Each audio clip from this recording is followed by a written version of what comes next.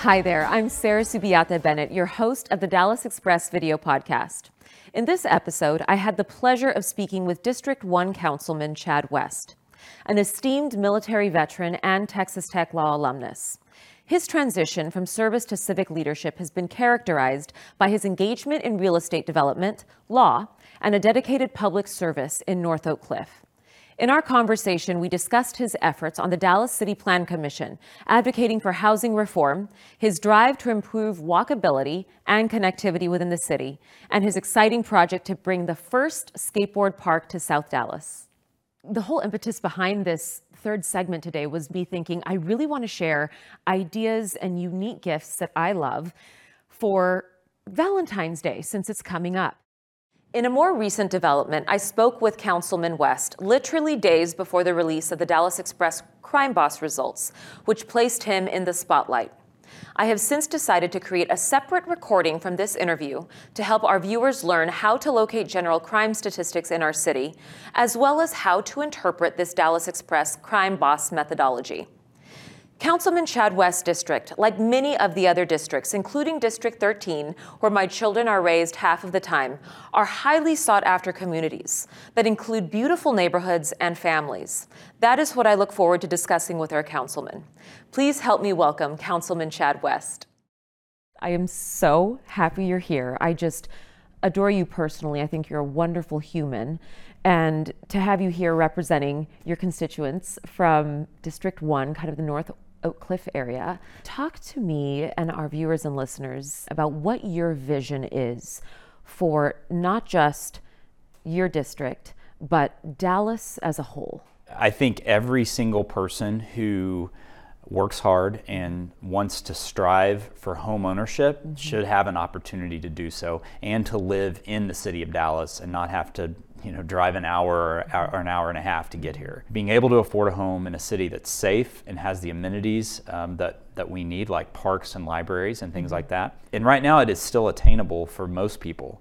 But in 5-10 years, I don't think it will be based on the data I've seen. You look at the overall economy, and the construction prices are sky high right now. Inflation's high. It's hard to get a loan and actually close on a deal. And so we've got to be very conscious of that. So the reforms that I've pushed since coming on to City Council in 2019 have really been to try to push for better development and more development throughout the city. So one of the most recent reforms that I have proposed along with 4 of my colleagues is for the city to reconsider minimum lot sizes and then gentle density. So there's 2 pillars to this. So what pillar 1 of the policy looks at is rethinking the lot sizes that have been in existence since the 1950s and 60s in Dallas, and that's the 50 by 100 traditional lot that you'll see in East Dallas, you'll see in Oak Cliff, and just allowing for adapting like the city of Houston has done, over 20 years ago, adapting like Minneapolis has done and like Austin is looking at doing. The second pillar is allowing for gentle density on vacant lots. That's 2-plexes, 3-plexes, 4-plexes on vacant lots throughout the city. It's a way for us, if it was enacted throughout the city, to gently allow for more people to come in without the big apartment complexes and all those things. It just helps our city adjust for the growth. And frankly, we've got to do it. We have a fantastic economy here. We have tons of corporate relocations here. Every year we have tens of thousands of people moving from San Francisco, Seattle, Portland, New York City who want to come to Dallas, but it's making our housing prices go higher and higher and higher, with our median home price now being upwards of $500,000. I mean, a teacher can't afford that generally, at least not on their own. Firefighter, police officer starting off, like they're not going to have an opportunity for home ownership if we don't address it in some meaningful way. I like this very much. I'm going to follow all of the different meetings held to ensure that I'm up to speed. Sorry. No, I enjoy it because I know it's not a sexy topic, but it's extremely important. And I urge all the viewers and listeners of this show to really pay attention to this matter because it can affect where you live, how you live, but also you do want to be surrounded by these, I want to say, core monumental persons in our community, like teachers, firemen, policemen, all of that. You do want that for our children. You want that in our neighborhood. I grew up in a neighborhood like that. Me too. Right? And so it's something that is important. And again, I just want to make sure that it's done thoughtfully, responsibly, logically. And if there's any way to, again, identify the areas that are most willing to adopt these type of zoning reforms, perhaps start there. And maybe it's 5, 6 districts. Homelessness, what does it look like in your district? It's gone down citywide, but in my district it has too. But we've seen a little more visibly, people have just been out and about more. And I'm not sure what's caused that. I think that part of it is the whole COVID situation. A lot of them came out and about during COVID because no one else was out. And so they felt freer to do that. And I don't think that's gone away. My opinion is that we've got to build a lot more housing, because if we don't have housing, that all trickles down. It's one of the biggest challenges in our city. We are the service provider for everyone in the region. And that's, I know, something that frustrates a lot of my colleagues, myself included, is our sister cities really should be taking some of the burden from Dallas. You know, we have the shelter, we've got the bridge. We have most of the service providers. Housing Forward is our big nonprofit that receives money from HUD to facilitate the homelessness system. We have to have it. Every major city has it. The smaller cities, though, I mean, why can't they come up with shelters? Why can't they provide more housing? I just don't see them doing that. I think the county should be doing a better job of pushing that out onto them, and not just looking at Dallas to take the major burden of that right in the heart of our downtown.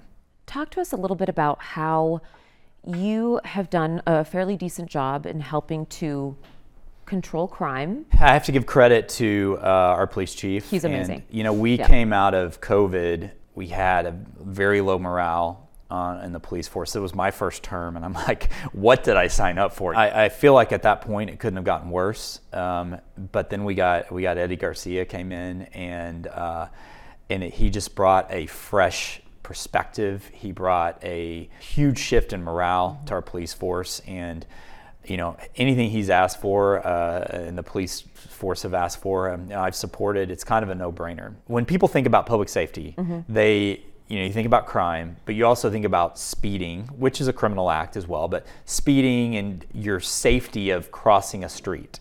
That's a big deal in my neighborhood. We have a lot of schools that are embedded in the neighborhoods, parents that ride their bikes with their kids to school. Rosemont Elementary is a key one there. It's a priority for my constituents, and I think in a few other districts, for having an area where people and bikes are prioritized at the same level as cars.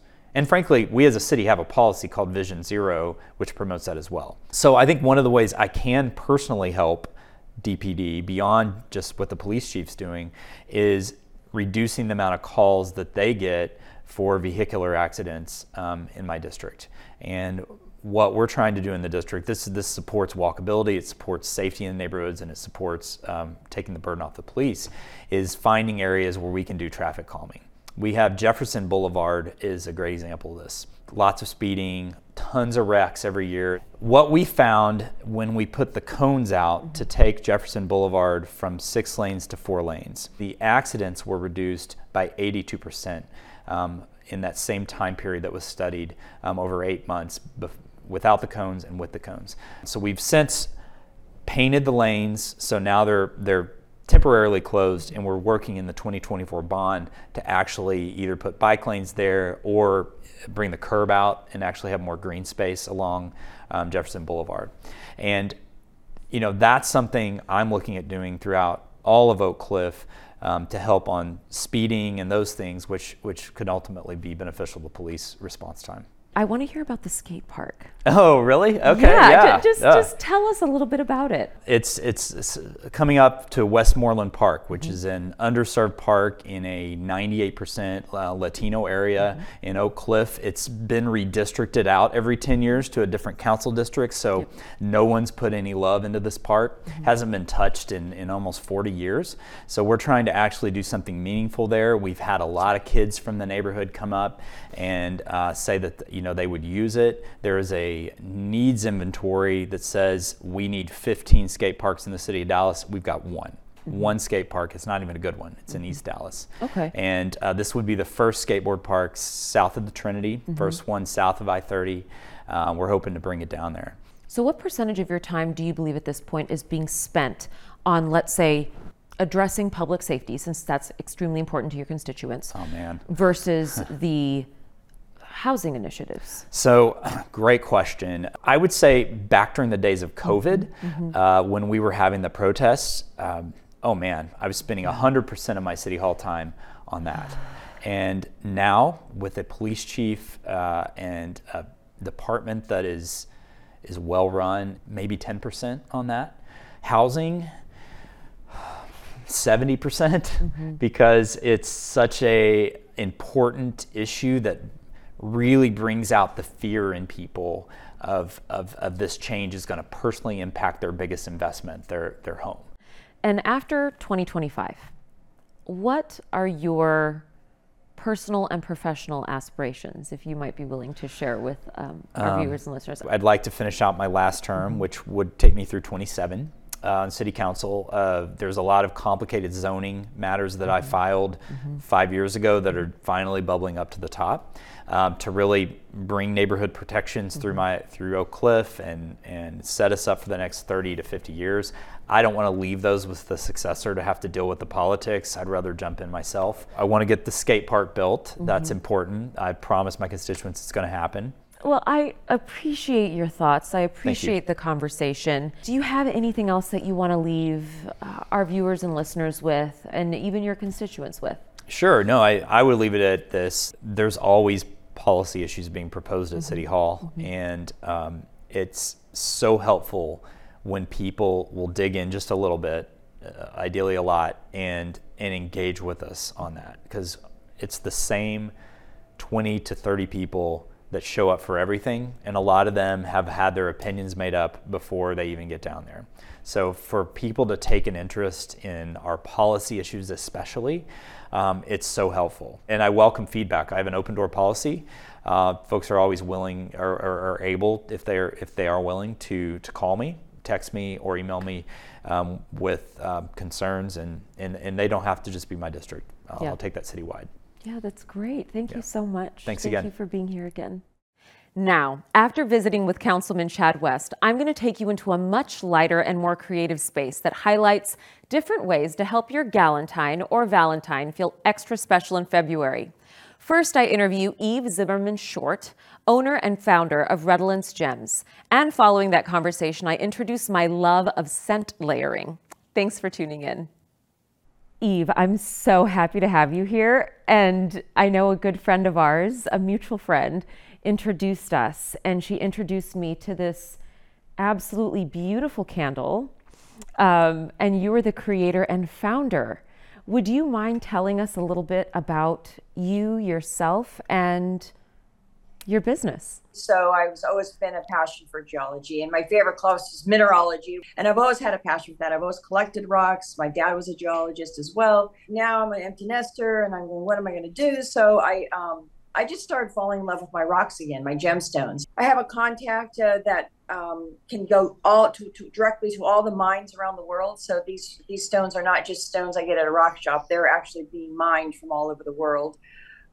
Very precious ones. They're actually quite valuable. Some of the mines are no longer open. People don't realize that gemstones and raw gemstones are getting more precious more and more. So I wanted to accentuate the preciousness of those stones And then I've always loved scents and candles. And so I thought, well, why don't we make just an elegant candle that just a little bit more than just that white candle? Every Christmas, we put together a whole bunch of gift baskets. What's going to be panning over at some point are the baskets that we gave away, which feature this. The reason I wanted to showcase this at this point in time is because it's a fantastic gift for Valentine's Day. Talk to us about the science, if you will, a little bit about what's, I guess, in your candles. It's a very high grade wax. It's a coconut, soy, apricot mixture.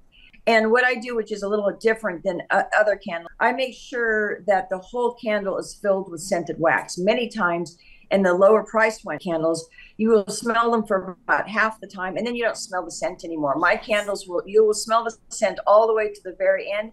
And that's because I do the highest fragrance load, and I also put the scented oil and wax all the way down to the bottom. Tell our viewers and listeners how they're able to purchase it and how they can customize it, the price point, all of those details, if you would.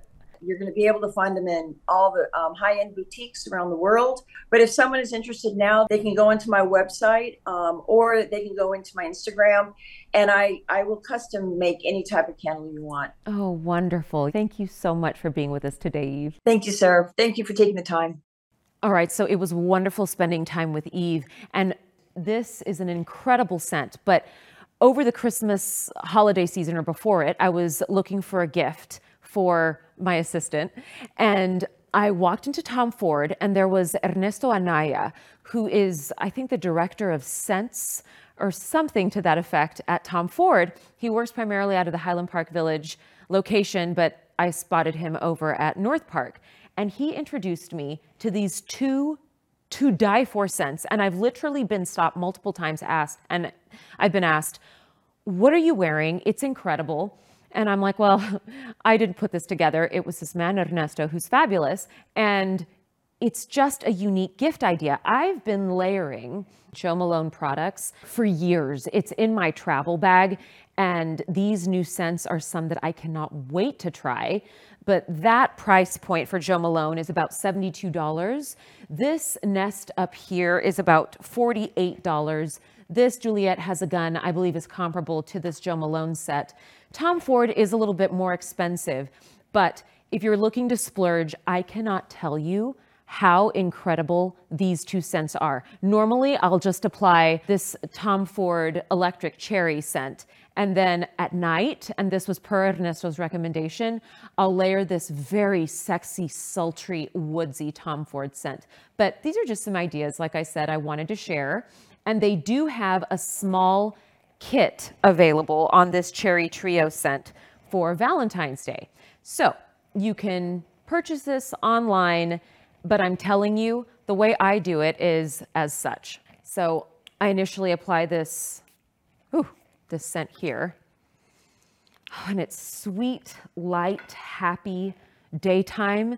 And I swear for nighttime, you layer this, and I'm gonna absolutely botch the Fourgeois d'Argent. I don't know exactly how to pronounce it, but you layer that on top, and oh, you're just like a walking attraction for your loved one. So I just highly recommend this if you're looking for something unique.